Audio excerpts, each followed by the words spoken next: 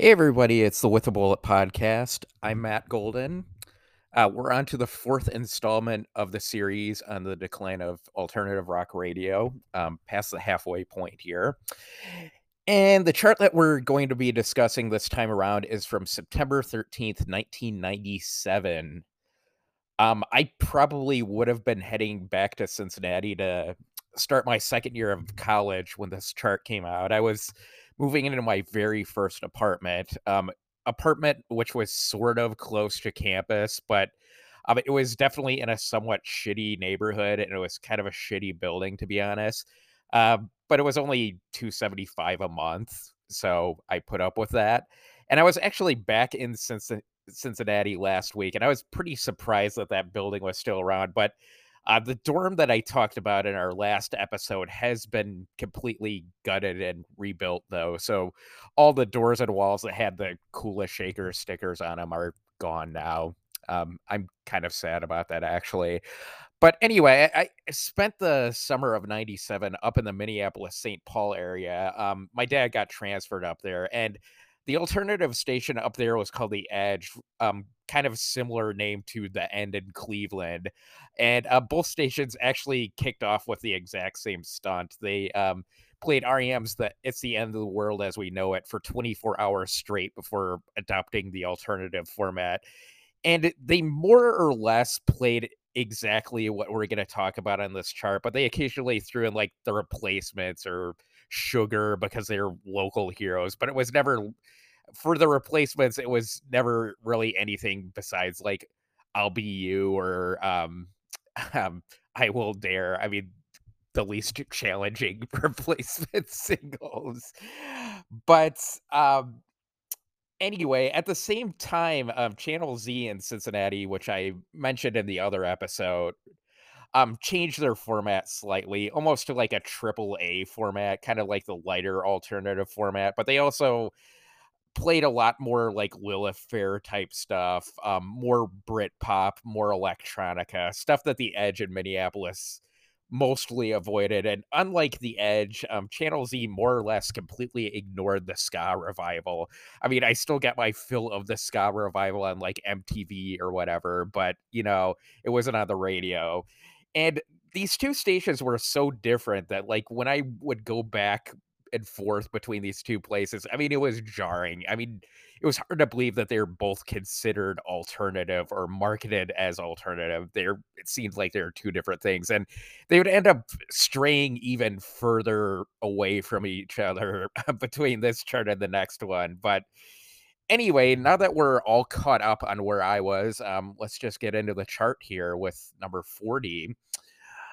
Number 40, we have Love Spit Love with Long Long Time. I was very surprised to see these guys again after the 1994 episode, because really the only things that I ever remember hearing from them were Am I Wrong, which I talked about there, and their cover of The Smiths' How Soon Is Now, which I think they covered for the Craft soundtrack, which would have been like sometime in '95. I just kind of assumed that they vanished into obscurity or just started playing as the Psychedelic Furs again. But no, they're back here in '97 with the first single to their follow-up album, which was called Try Some, Eat One. And the song sounds vaguely like Pretty in Pink, but it's kind of updated to like the mid to late '90s here. I mean, there's nothing really special about it. This one peaked at number 33. Another single from this album, Fall on Tears, also charted, but I don't remember that one at all either. And after that, they did just refer to being the Psychedelic Furs again. Number 39, Monaco with What Do You Want From Me? Monaco. This is the entire country of Monaco playing here. One of the smallest countries in the entire world, but they did have the biggest band, about 30,000 members. Prince Rainier sang. Princess Stephanie played lead guitar.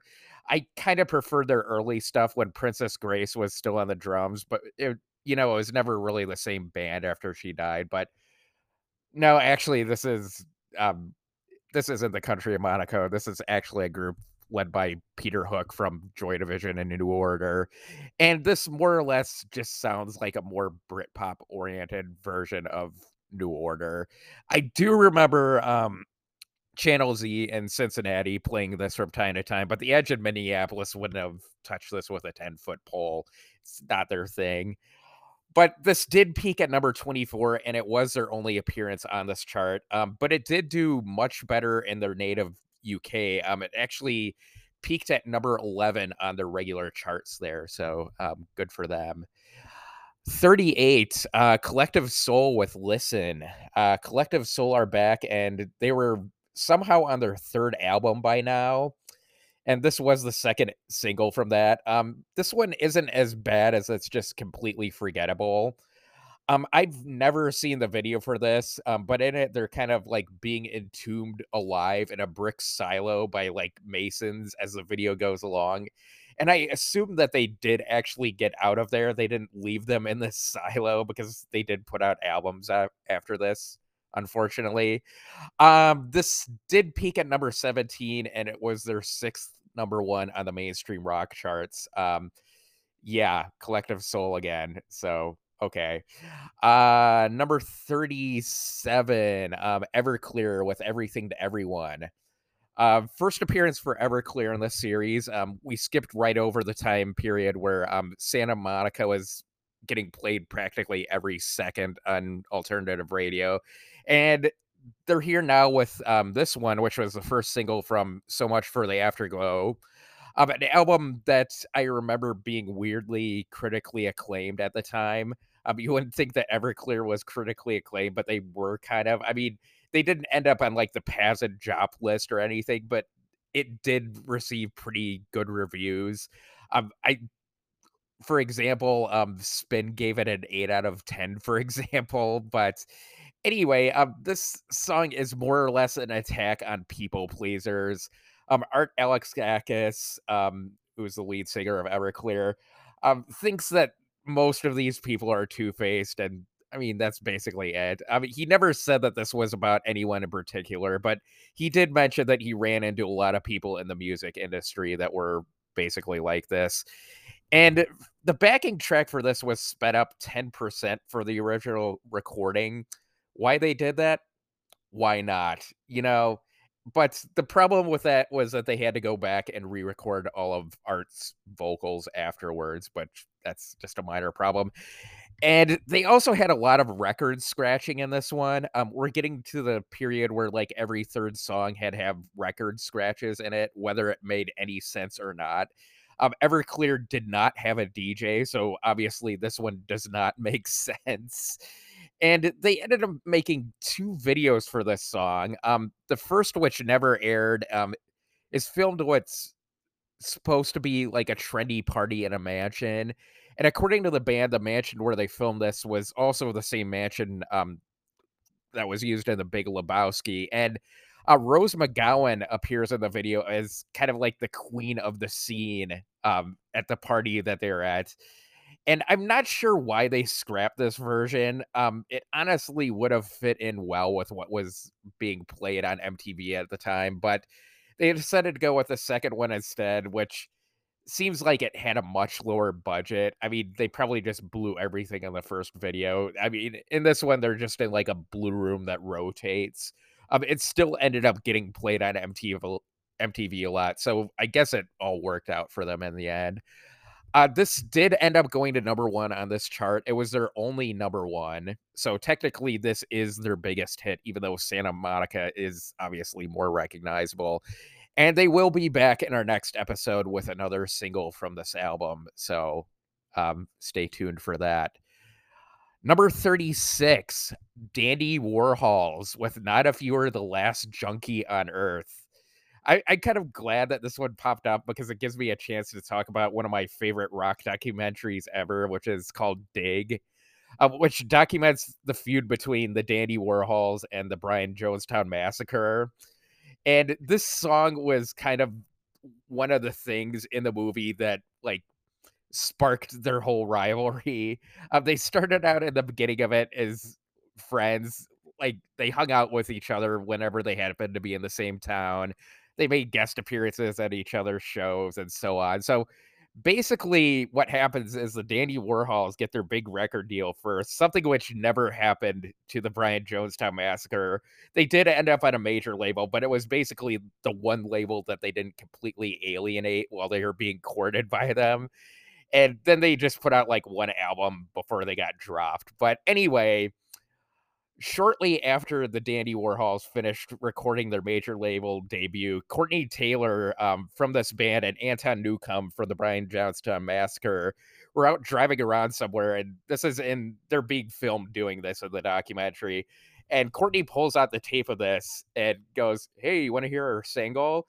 And Anton's initially excited, but then it gets like 3 seconds into the song, and he just gets like this mortified look on his face, and it just like freezes like that for the rest of the song. Like the song was so bad that it made him catatonic. And also, Anton was also kind of a junkie, so maybe he thought it was about him. But anyway, shortly after that, the Dandy Warhols invited the guys from Brian Jonestown Massacre to the video shoot for this, which was a really big budget affair directed by a famous fashion photographer. And the guys from Brian Jonestown Massacre weren't like, "Oh wow, our friends made the big time" or anything. I mean, they were just like all extremely jealous of him. And they're shown like driving off in their van afterwards, and they're like openly mocking the song, openly mocking the Dandy Warhols, pretending to shoot up and stuff like that. And then they decided to write an answer song to this, which was called Not If You're the Last Dandy on Earth, which was kind of done in the Dandy Warhol style, but it kind of alludes to the fact that the Dandies might have been junkies themselves. And then it kind of accelerated after that, to the point where Anton Newcomb actually sent the Dandy Warhols shotgun shells with their names printed on them. And then like restraining orders ended up getting sent out and like so on. And at some point, Newcomb explained to the Dandy Warhols that he was just trying to manufacture like a Blur Oasis style feud in order to like boost both of the brands' profiles, which really, I mean, who knows about that? The documentary is a lot funnier than I'm making it seem here. It's very quotable. I mean, I can't think of either one of these bands without like "You broke my fucking sitar, motherfucker," or "We're fucking white when and come what I call" popping into my head, or even like what's that? Blood. Where did it come from? People's faces, stuff like that. I mean, I could just go on forever with that. I mean, the whole thing is on YouTube if you want to check it out. Anyway, this song isn't as bad as Anton Newcomb and the guys from Brian Jonestown Massacre made it up to be. It's not really that great either. I mean, the video is very over the top.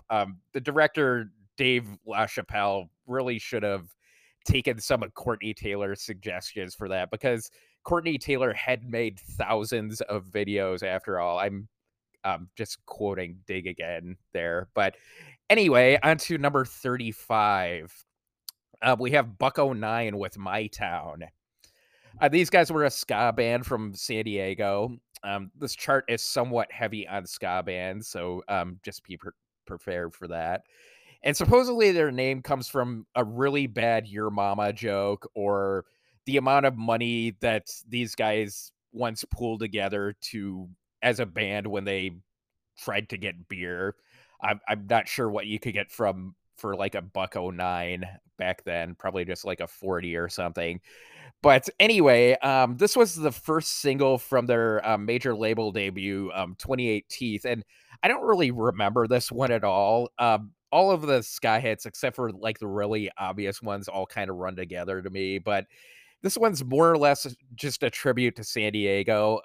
It's not really that much different than Michael Stanley Band's My Town. They really should have just done a ska version of that instead of this.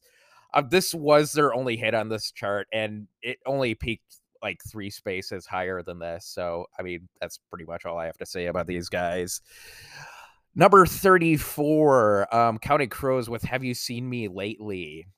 I sort of remember the Counting Crows single that we had in our last episode.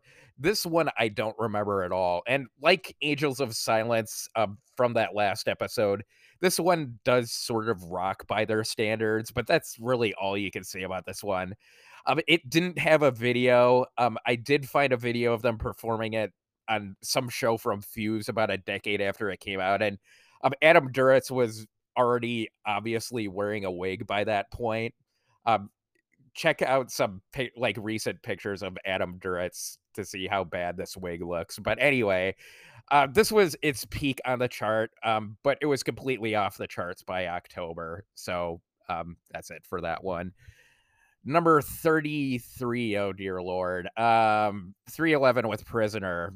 It's 311 for the second week in a row.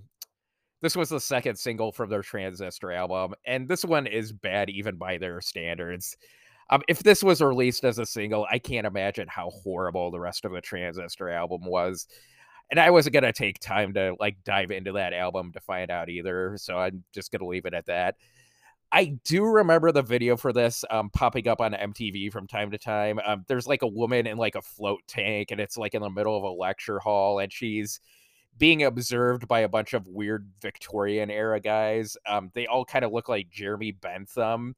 I'm not sure if Jeremy Bentham is too much of an obscure reference, but just Google Jeremy Bentham to figure out what I'm talking about here. But between the tank and all these Jeremy Benthams, you have the singer and rapper from 311 doing like their stupid 311 dances. It's sort of odd for a Nebraskan white boy reggae video. But this one only peaked at number 21. None of the singles from Transistor were like down or all mixed up level huge, but unfortunately, we aren't done with 311 yet. We have more 311 to come in this series. Number 32, Blues Traveler with Most Precarious. Another single that I don't really remember. I wasn't really expecting these guys to turn up on here after like 95 or so. And there's nothing really that special about this one. It sounds like every other Blues Traveler song. It's like run around with like a worse chorus. And this would be their last appearance on the alternative charts, but they still continue to do fairly well on the AAA charts after this one. This one was actually a number one single on the AAA chart, by the way, but that's pretty much all you can say about this one. 31, K's Choice with Not an Addict. K's Choice were a Belgian group. They're led by the Benton siblings. Their name was originally The Choice, but they found out that there was another group across the Atlantic called The Choice. So they added a K in the front of it just to get around that. There wasn't really a specific reason why they picked K other than it just sounded good in front of Choice. But they're on here in large part due to Alanis Morissette. They opened up for her on her 96 tour, a job that they got because Alanis was impressed by their set when they just happened to play at the same festival over in Europe. And that stint ended up introducing them to the North American audience and gave them a chance to re-release this single, a song which was already a hit for them in most of Europe for a couple of years before this. It sort of sounds like Live if they replaced Ed Kowalczyk with Kim Carnes. That's what she kind of sounds like here. And the moral of this song is that drugs are bad. That's pretty much all that it's about.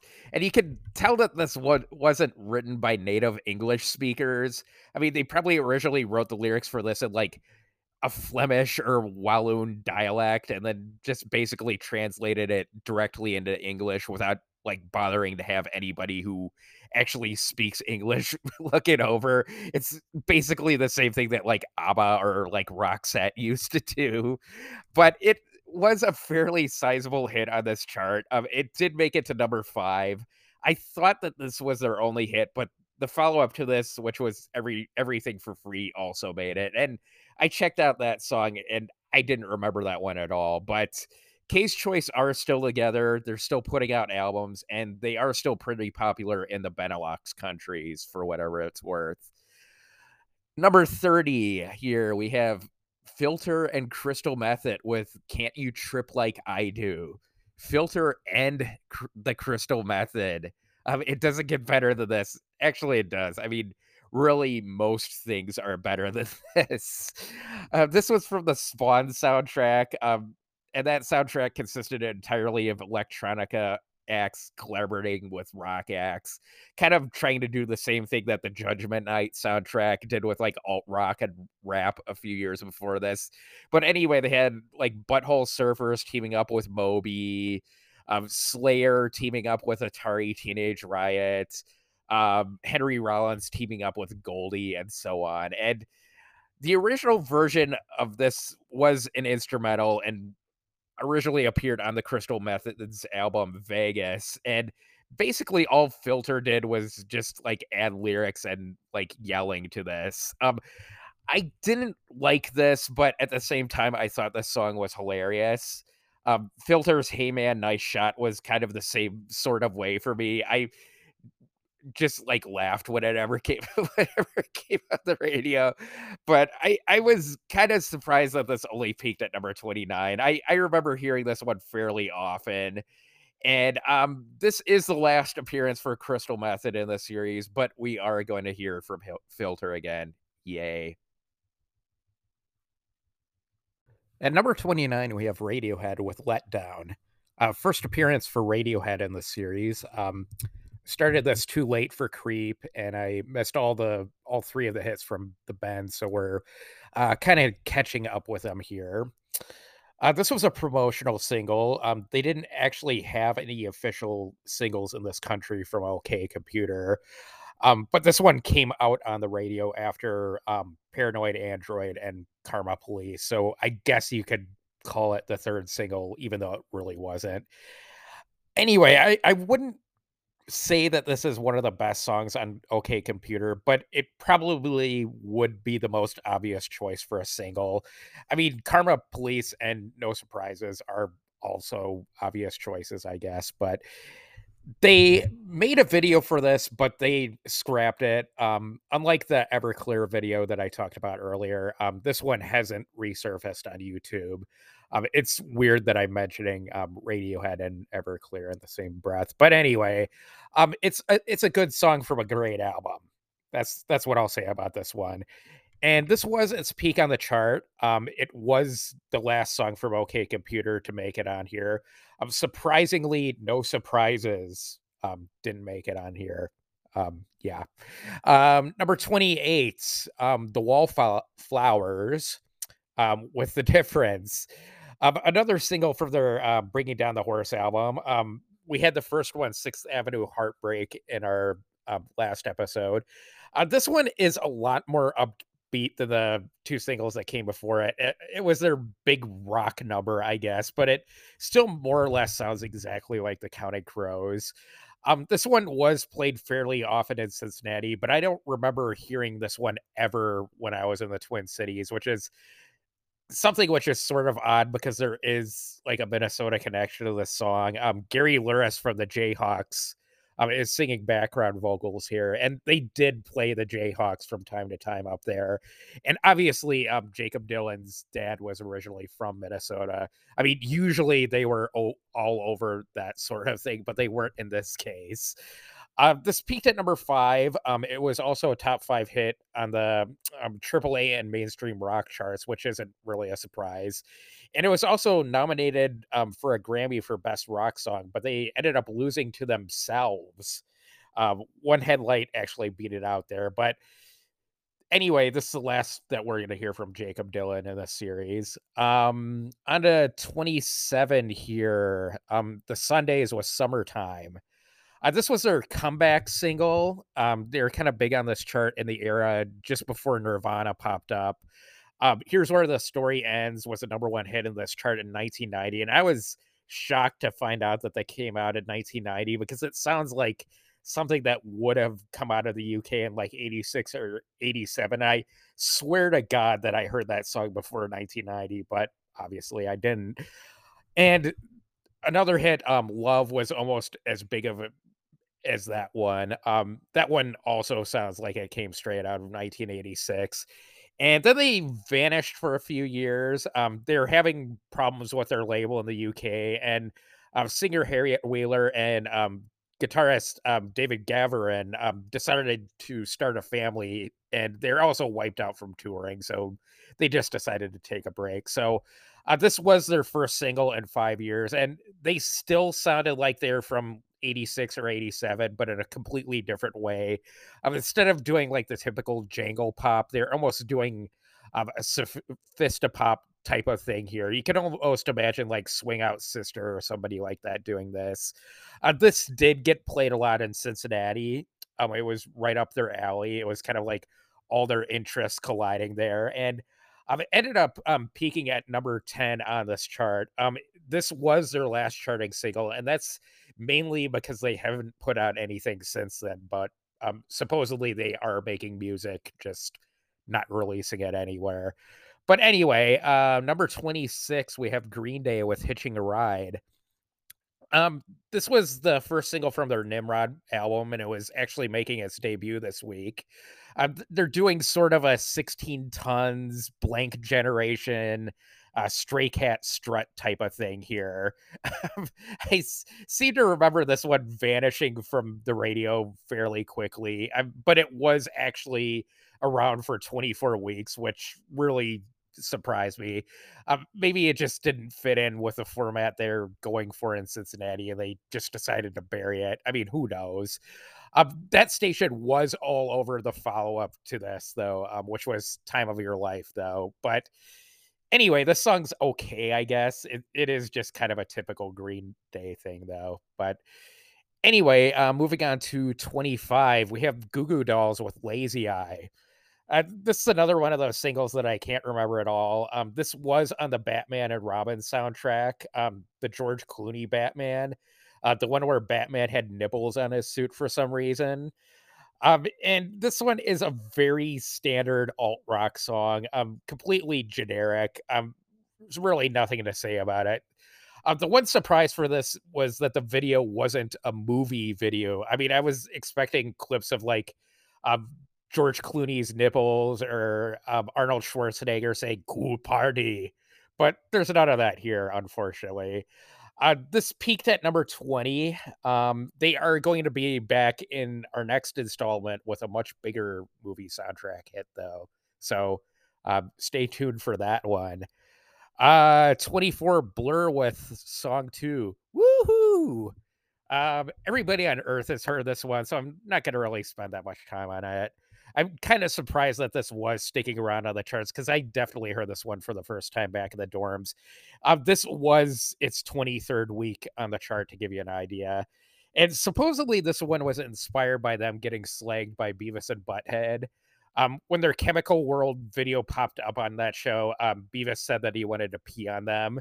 And they also weren't fans of Park Life, shockingly, when that one popped up on there. So Blur set out to write something that Beavis and Butthead wouldn't make fun of, and they ended up coming up with this, and it worked because Beavis and Butthead went off the air in 1997, and they never really got around to making fun of it. So, um, kind of a win there for Blur. But anyway, surprisingly, this wasn't Blur's biggest hit on this chart. There's No Other Way and Girls and Boys did do better. But have either of those songs ever popped up in a beer commercial?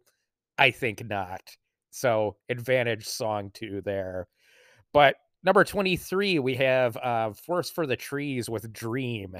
I didn't recognize the band name or the song title for this one, but as soon as I heard the um, chant of "I'm the first person, you're the second person." Earlier today, I was in the third person. I was like, "Oh yeah, that." But Forest for Trees were essentially a one man band led by a guy named Carl Stevenson, and Stevenson co-wrote 4 songs on Beck's Mellow Gold album, including "Loser," and not surprisingly, this song is also very Beck-esque. Everything in the kitchen sink is in this one. You have sitars, gamelons, bagpipes, animal noises, and so on. It's kind of interesting, I guess, is what you how you describe it. But this song and the album that it came off of were recorded all the way back in '93, right around the same time that Stevenson was working with Beck, and it was Shelved for 4 years, mainly because, Stevenson was institutionalized for some undisclosed mental illness. He had improved by this point, but not to the point where, he was allowed by his handlers to do interviews, tour, or even appear in the video for this song. But there was only one other Forest for the Trees release after this, an EP which came out in '99, and, Stevenson has had only a couple of other credits on other people's stuff since then, the latest being in, like, 2006, so hopefully he's still out there and doing okay, but anyway, number 22, we have the Verve Pipe with Villains. Not to be confused with the Verve, who would make it near the top of the charts a few months after this with Bittersweet Symphony. Shockingly, that one is not going to be on the 98 episode that I'm doing. But anyway, the Verve Pipe were a band from East Lansing, Michigan. I'm assuming they're all huge Sparty fans, but they're led by the Vander Ark brothers, Brian, who is the lead singer and primary songwriter, and Brad, who played bass. And they kind of sounded like live, something which is sort of a running theme on this chart, and something that's not really a surprise because they shared the same producer with live, former Talking Heads member Jerry Harrison. And they made it to this chart a couple of times before this one with Photograph, which was a much bigger hit on this chart than I thought. That one peaked at number 6. And The Freshman, which was more or less their Lightning Crashes, a song which was more or less inescapable in the spring of '97. It made it to number 1. It was lousy. But anyway, this was the third single, the title track for the album that both Photograph and The Freshman came from. I don't remember this one at all. I mean, I just assume that they vanished off the face of the earth after The Freshman. It rocks a little bit more than the first 2 singles that charted, but that's not really an accomplishment to, like, rock more than The Freshman. But anyway, this one isn't really anything special. This was its peak on the chart. They made it back one more time after this in '99, but we're not gonna talk about that one because it's not on the chart I'm doing for '99. But anyway, on to number 21, we have Artificial Joy Club with Sick and Beautiful. They're a Canadian group. The 2 leaders of this group, singer Louise Rennie and producer, Leslie Howe, started out back in the '80s as a pop group One to One, and they had a handful of hits up there in Canada, a couple of which, Angel in My Pocket and Peace of Mind did make it on this side of the border and ended up scraping the very bottom of the Hot 100.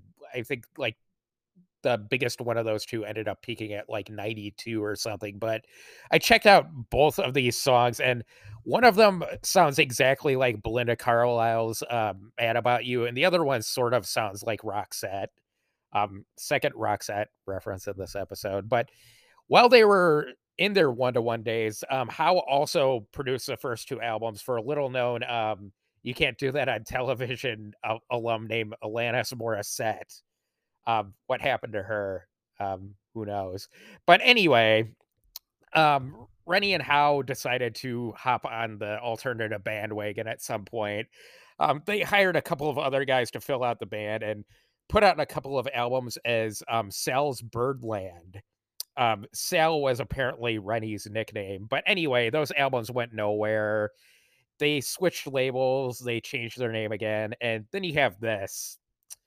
I really hated this song. It's like the worst elements of Garbage and Alanis. Hey, there's Alanis. That's what happened to her. Coming together here, and the lyrics are just fucking terrible. I mean, I could really just point out any of these, but the crusted like a worn out penthouse line is the one that stands out. And that one's in the chorus, so you have to hear it about 4 times. But this was their only alternative hit in this country, and thank God for that. Number 20, we have Talk Show with Hello Hello. Uh, this is the Stone Temple Pilots without Scott Weiland.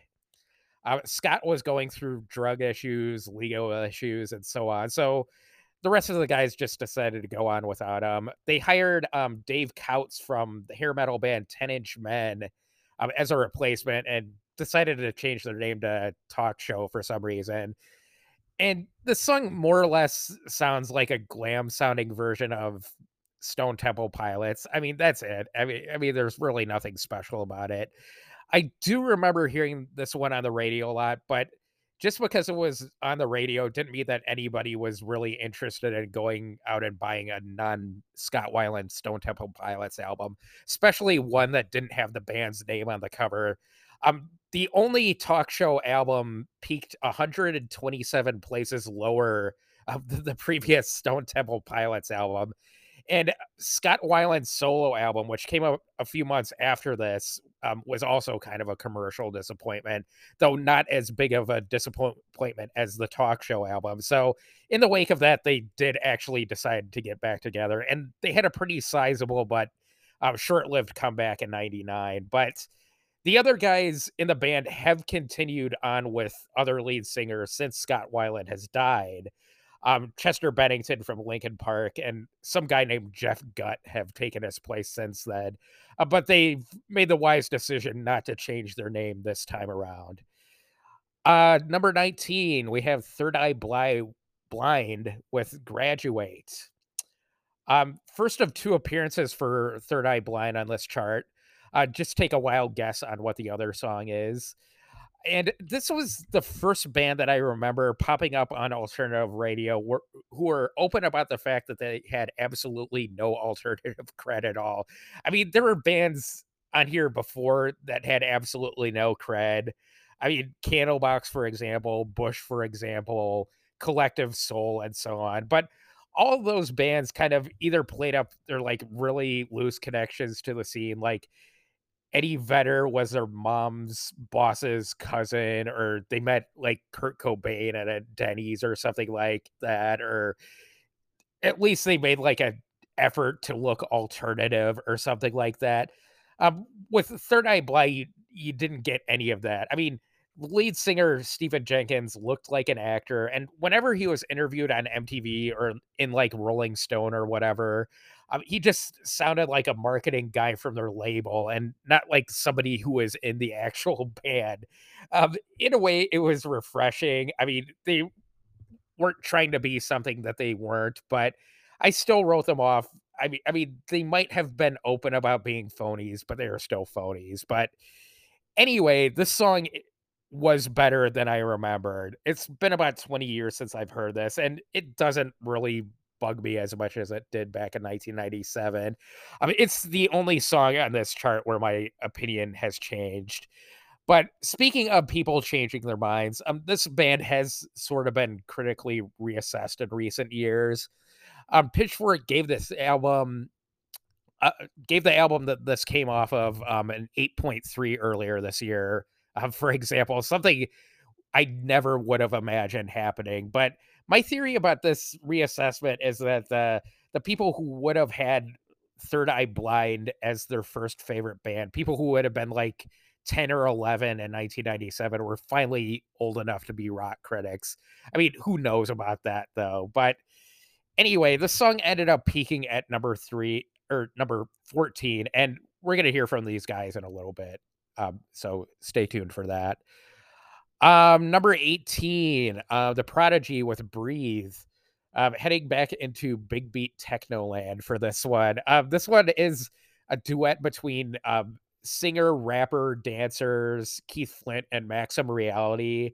It's pretty similar to their breakthrough single Firestarter, and but it's kind of like a lesser version of that. I like Firestarter a lot, but I was pretty disappointed by this one. And the video for this one is pretty typical 90s stuff, but I did notice that they more or less stole the look from Jared Leto's version of the Joker from Keith Flint's look in this video. I mean, he even has like purple and green hair for Christ's sake, but this one did get played a lot in Cincinnati. I don't remember hearing it at all up in Minnesota, but this was a major hit on the other side of the Atlantic. It actually went to number 1 in several countries, including their native UK, but it didn't do as well here. It only made this chart, and this was actually its peak here, which kind of surprised me. But anyway, on to number 17, the Mighty Mighty Boss Tones with The Impression That I Get. Have you ever been close to tragedy? Close to those who have? Jesus, how many weeks had this been on the chart at this point? 28 weeks. That's still not as long of a run as I expected. I mean, that only takes you back to, like, March. I could have sworn that I heard this for the first time all the way back in '96, but anyway, this is a former number 1 hit for the Ska Kings of Boston. This one was inspired by, lead singer Dickie Barrett, going to a funeral of a brother of his friend and realizing that he'd never really experienced a personal tragedy of this magnitude himself, and he hoped that nothing like that would happen to him, but, it's inevitable. It happens to everybody, but that's what this song is about.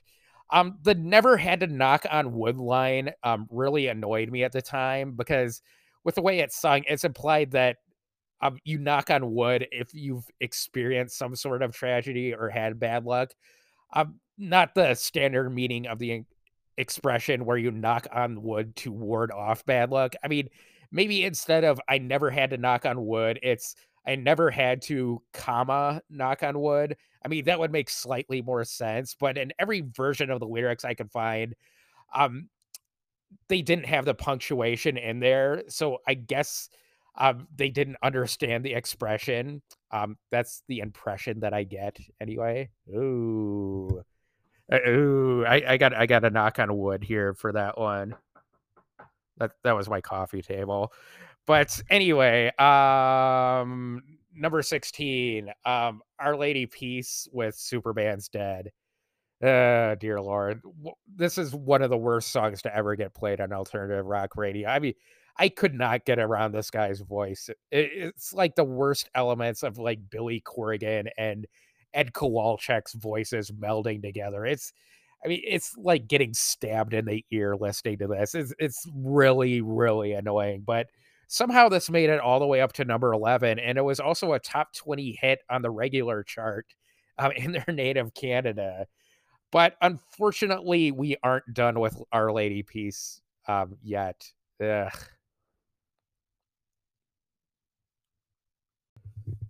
At number 15, we have Beck with Jackass.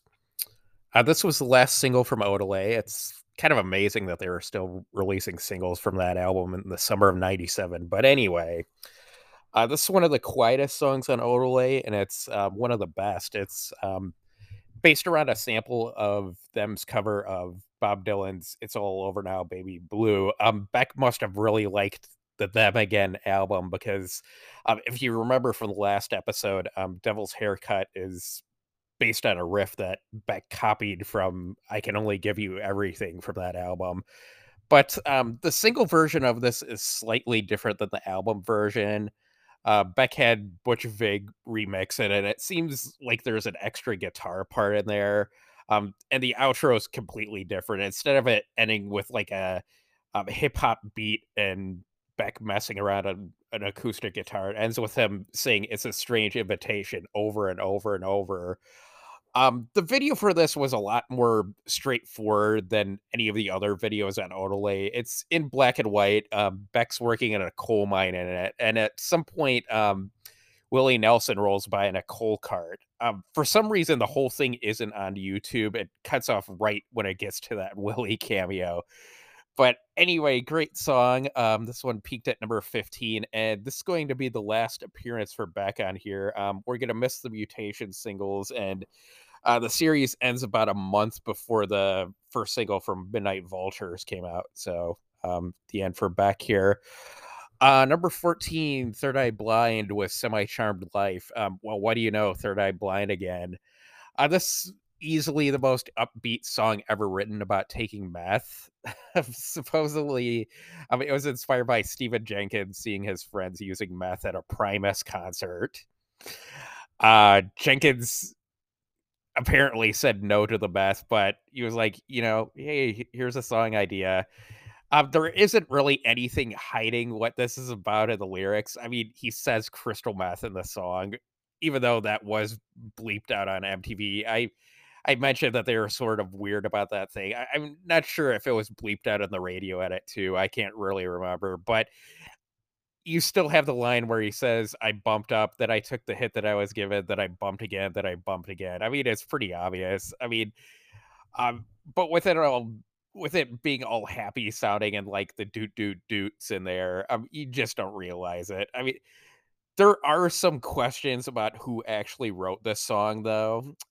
Jenkins is credited as the sole songwriter of the song, and nobody denies that he did write part of the song. But the question is, like, how much of it? Um, he admits that he paid a former bandmate 10 grand for the rights to the riff that ended up in the song.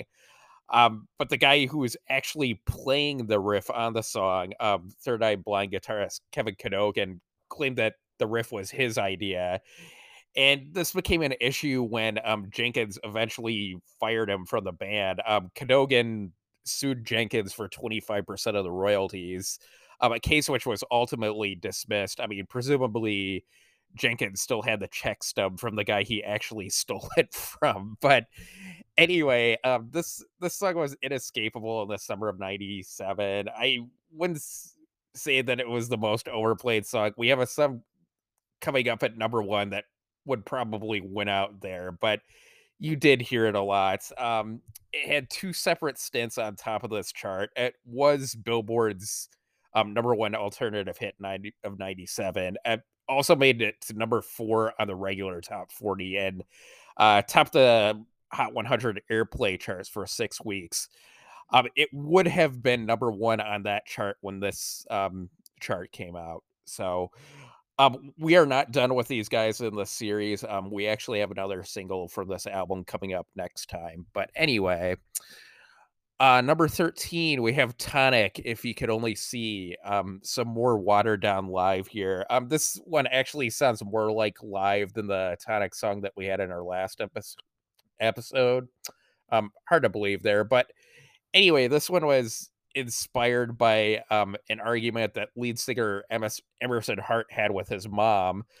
Emerson was dating an older woman, something which his mom didn't approve of, and he wanted to marry her, which she really didn't approve of. But anyway, Emerson was like, "Mom, if you could only see how much he loves me," and then like a cartoon light bulb sort of appeared over his head, and the song was born.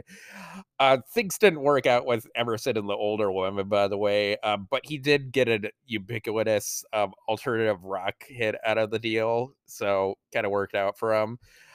I was kind of surprised that this one only made it to number three based on how much it was played at the time. I thought for sure it would have been a number one, but it wasn't. It did top the mainstream rock charts, and it spent a whopping 63 weeks on the Hot 100 airplay charts. And amazingly, we aren't done with Tonic yet. We have more Tonic coming up in a future episode. But anyway, number 12, Real Big Fish with Sellout. More ska here. These guys were from Orange County, California, a place where like 98% of all third wave ska bands came from. And their name is a pun. See, it's Real Big Fish. And you're thinking it's really big fish, but you see, it's real spelled REEL, like a fishing reel. So it means catch big fish. Ugh. Uh, anyway, the song is more or less just Steve Albini's "The Problem with Music" set to a ska beat, and it's from the band's point of view before they actually get screwed over by the record company and make less money than they would have made at a 7-Eleven. So they're still happy about selling out. It's a happy song. But this was their only hit, something which the band has made light of since then. Their greatest hits compilation is actually called Our Greatest Hit and More. They did sell out for real with this one also. They licensed this one for a few video game soundtracks, including FIFA 2000, which I actually owned, and it was the only soccer game that I ever bought for PlayStation 1. So whenever I had the urge to play video game soccer, I had to hear this over and over again. Sports video games usually have pretty annoying soundtracks, but that game in particular had a really annoying soundtrack in due part to this song. But anyway, these guys are still together, still around playing live somewhere. If you want to catch some ska, I guess. But anyway, number 11, the Mighty Mighty Boss Tones with the Rascal King. the Boss Tones again here. This one sounds pretty similar to the impression that I get. These guys really didn't have much of a range, but this one isn't about tragedy or knocking on wood. It's about a corrupt 20th century politician. The inspiration for this was James Michael Curley, a four-time mayor of Boston, also a governor and congressman for Massachusetts. A guy who was almost like a Robin Hood figure in Boston. Dickie Barrett from the Boston said, "If you grew up Irish Catholic like I did in Boston, there's always three pictures hanging up in your father's den: the Pope, JFK, and James Michael Curley." Curley expanded the transit system in Boston, improve the parks and the infrastructure in town, did a lot to improve life in the slums. But at the same time, he was also taking kickbacks, giving contracts to his buddies. He spent part of one of his terms as mayor in federal prison for tax evasion. He didn't resign. He was still mayor while he was in prison. He blackmailed JFK's grandpa not to run for a second term of mayor so he could take his place. And later on, Joe Kennedy also bribed him not to run for a term in Congress so JFK could take his place. But I mean, that's a different story. But anyway, James Michael Curley was a character. And I mean, if you're going to do a ska tribute to anybody, I mean, why not him? And if there's a fourth wave ska, which there probably will be, maybe someone could do one of these for like Rod Blagojevich or James Trafficant too. I mean, why not? But anyway, this one didn't do quite as well as the impression I get.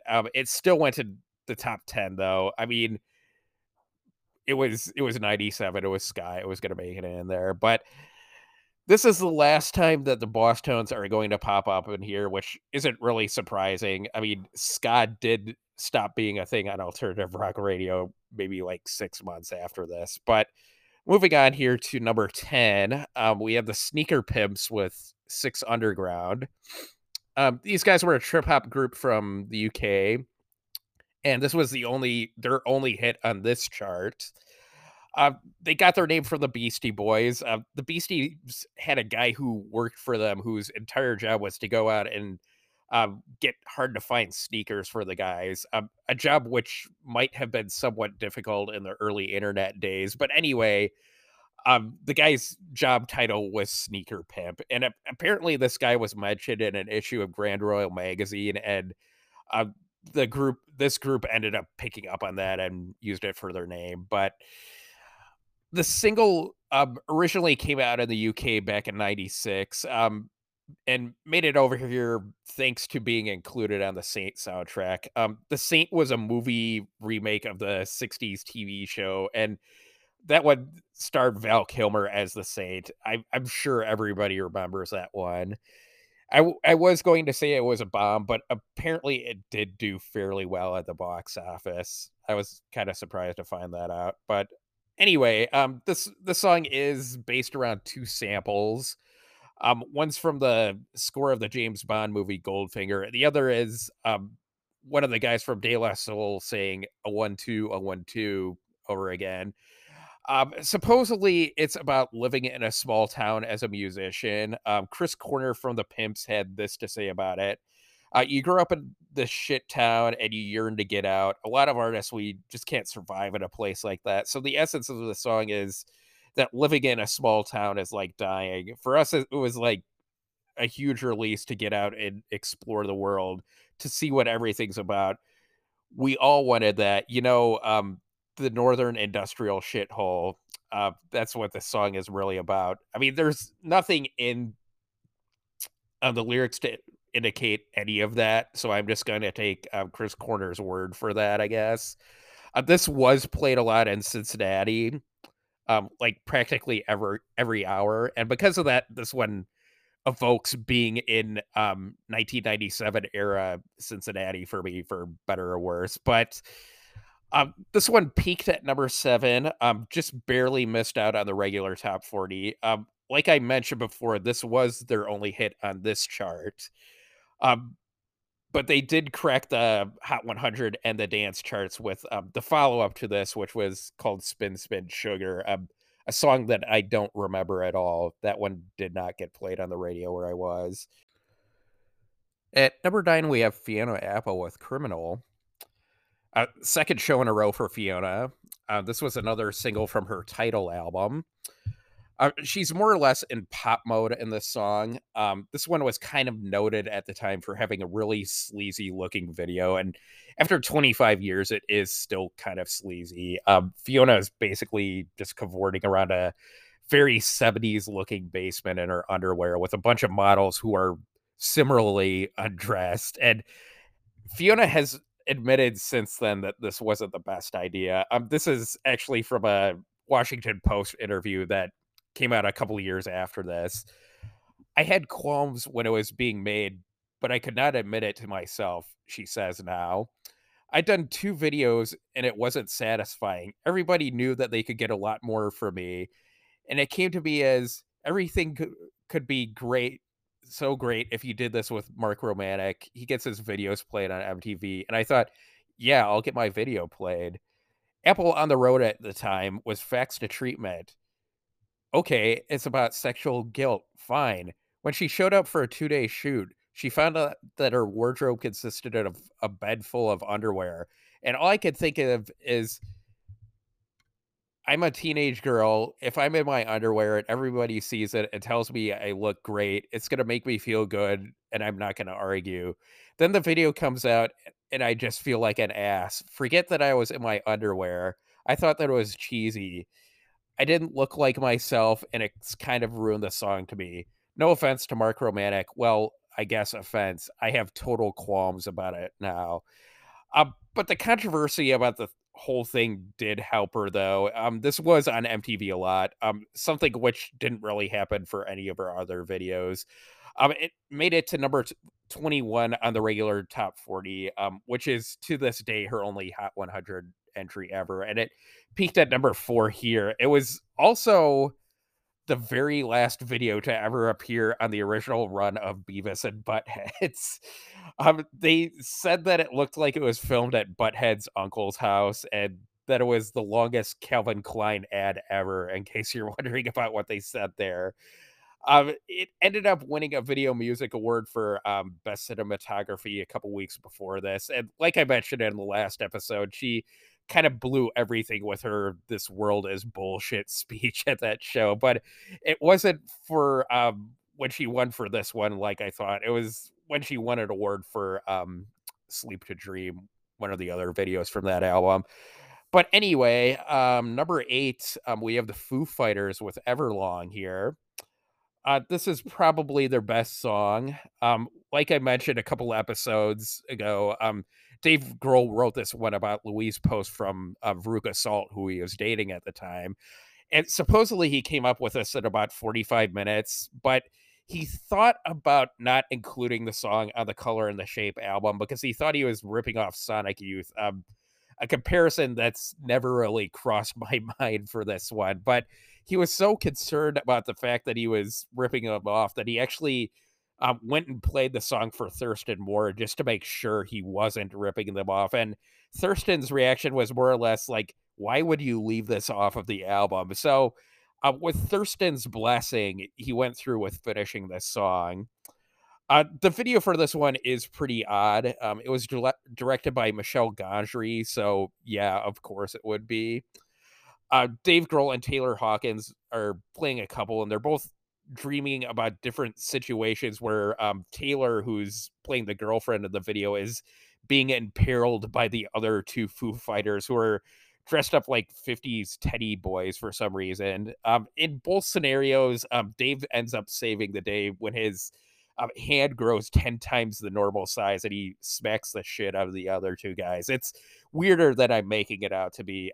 Just trust me on this. But this is the song that they've played the most live, and it's almost always the closing number. Seems like it would be pretty good closing number for them. But this is another one of those songs where I just assumed that it would be a number 1 on here, but it wasn't. This only peaked at number 3, which is pretty decent, I guess. And it's recharted a couple times recently. It's made the Hot Rock and Alternative chart, which is a combination of this AAA and the mainstream rock charts last year, and it made it back again this year after Taylor Hawkins died, and it also topped the Hot Hard Rock songs, which must be a new chart because I wasn't even aware that there was such a chart. But we'll see if it keeps popping up after this. Yeah. But anyway, number 7 here, we have Live, with Turn My Head. We've had about 10 different variations of Live, and now we have the real thing. This is a ballad. Um, they really should have called this one, Lightning Crashes Part 2. It's pretty much the same thing, except they added a string section, and it's wimpier this time around. Ugh. This one did make it up to number 3. It was their 5th top 5 hit on this chart. We aren't done with Live yet this series. In fact, their funniest single ever is coming up in the last episode of the series. And, we have one more Live copycat coming up on this podcast, so yay. Number 6, Matchbox 20 with Push. Well, we just talked about an adult contemporary song by Live, and now we have the adult contemporary version of Live. It's weirder than hell, but these guys were introduced on alternative rock radio first. This was the second single from their Yourself and Someone Like You album. The first one, Long Day, sounded like live and not adult contemporary live.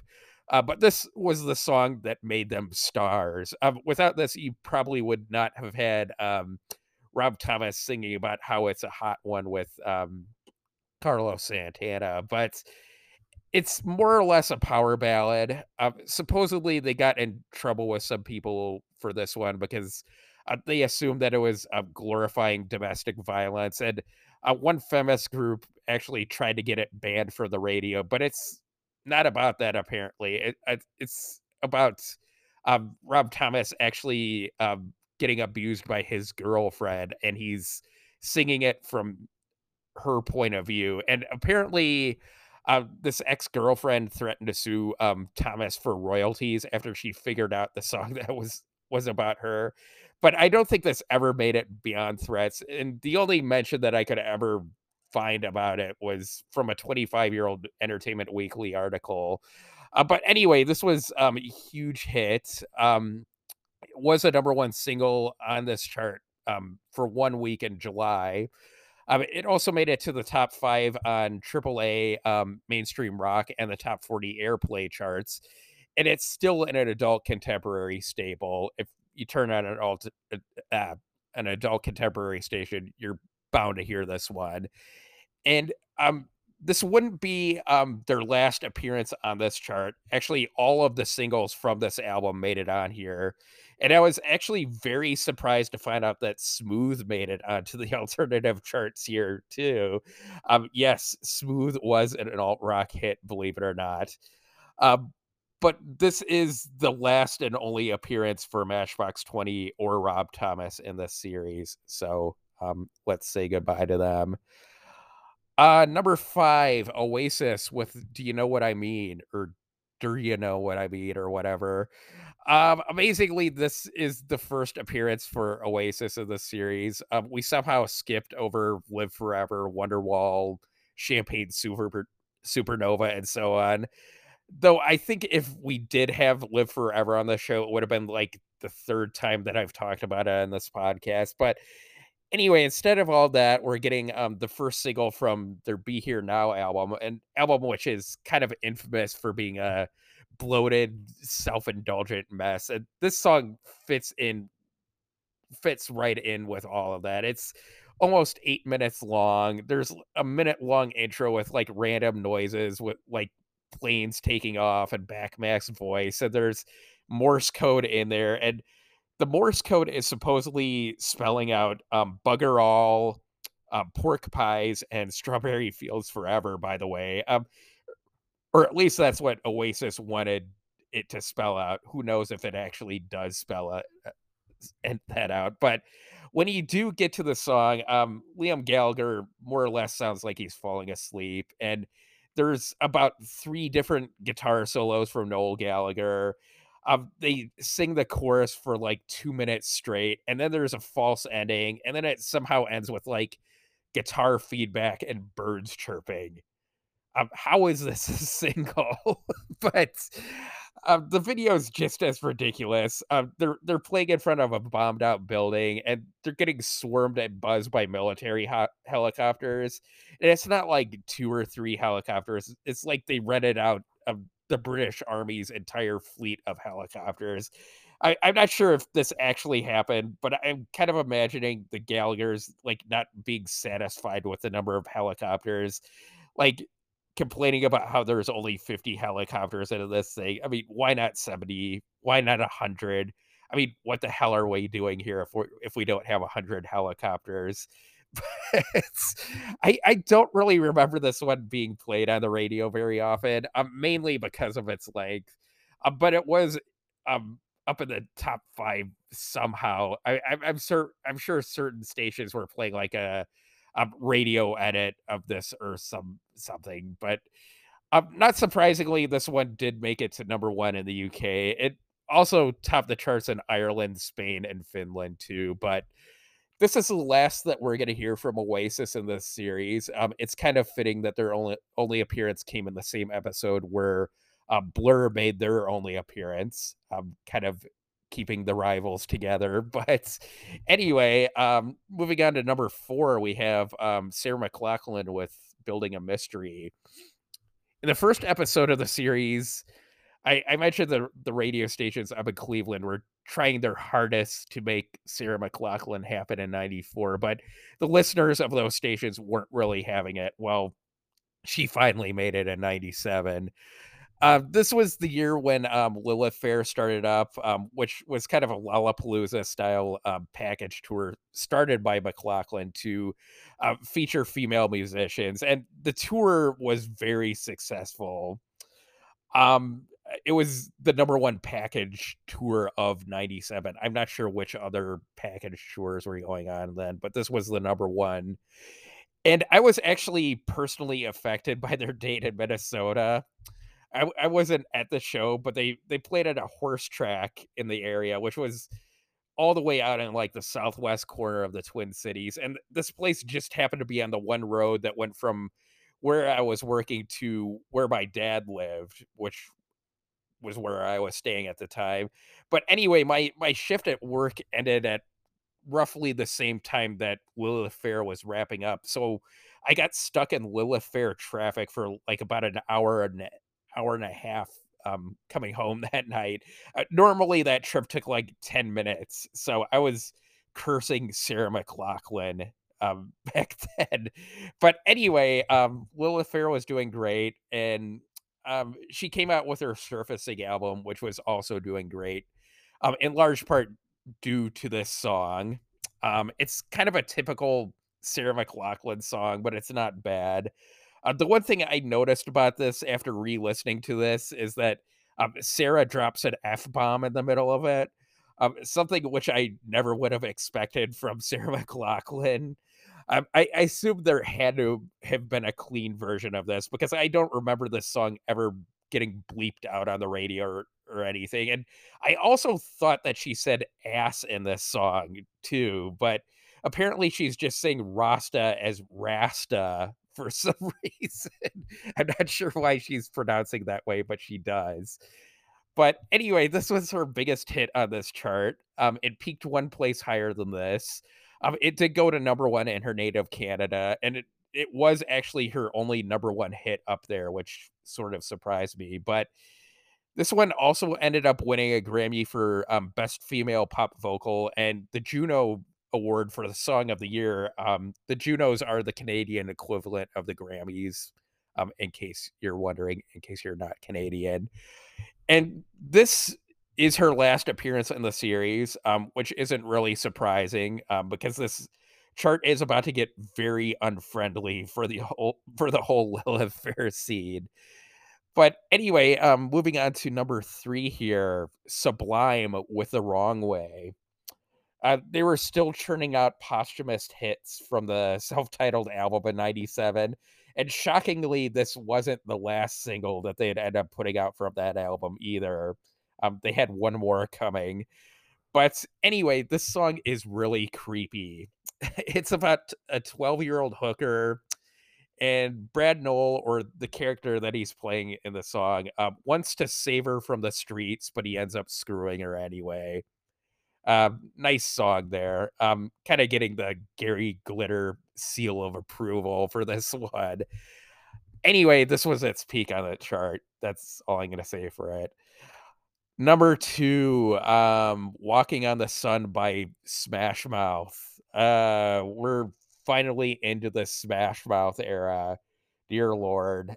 This was the first single from the Fush You Mang album. Ugh.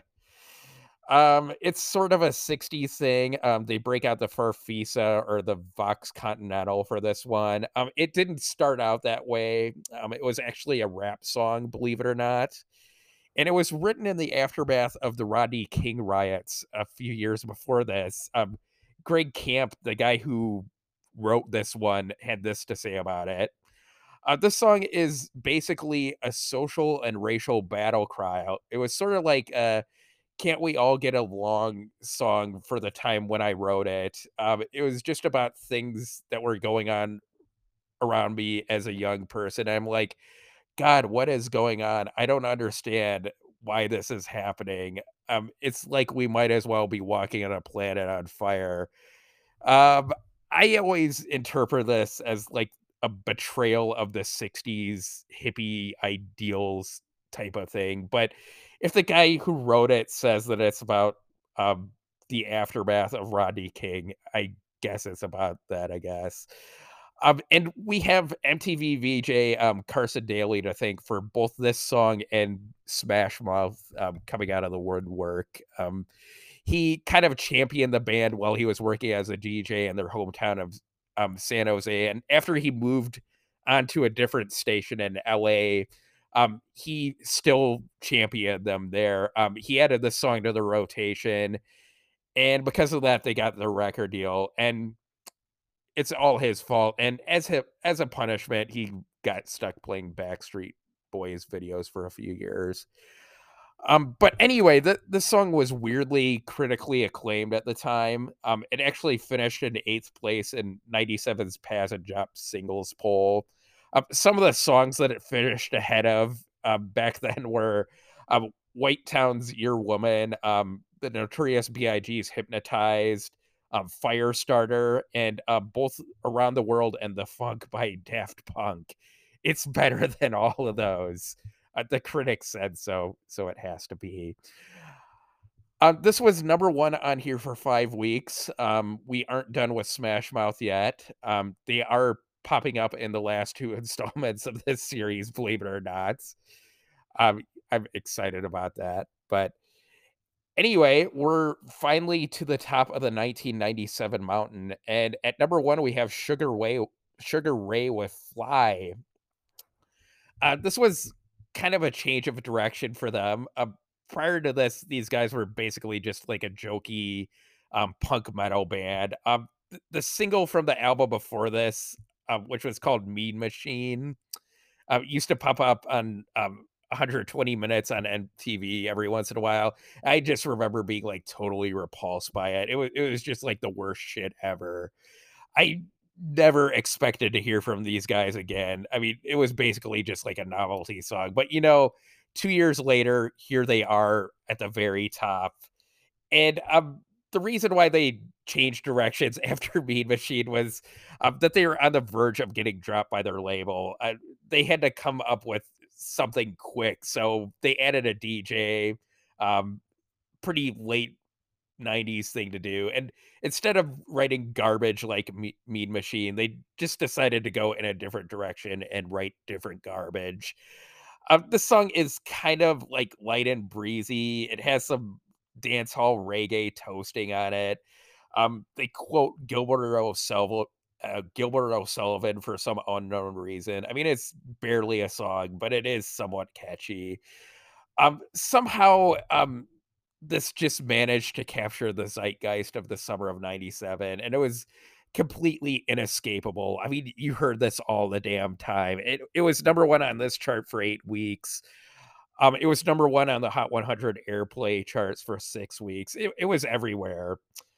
The place where I was working up in Minnesota, which was an amusement park, had a house band, and, their stage was, like, right next to the ride where I was stationed at, and this song was a regular part of their set list, so not only did I have to hear them play this every night at the end of my shift, I had to listen to them rehearsing it, like, all fucking day. It was the worst, but for the record, Walking on the Sun was also on their set list, so I could have told that story there, but, why not wait for number 1 for that one? But anyway, this was a total fluke, something which shouldn't have happened at all. The band acknowledged this by titling their follow-up album to the one that this was on, 1459, in reference to Andy Warhol's 15 Minutes of Fame.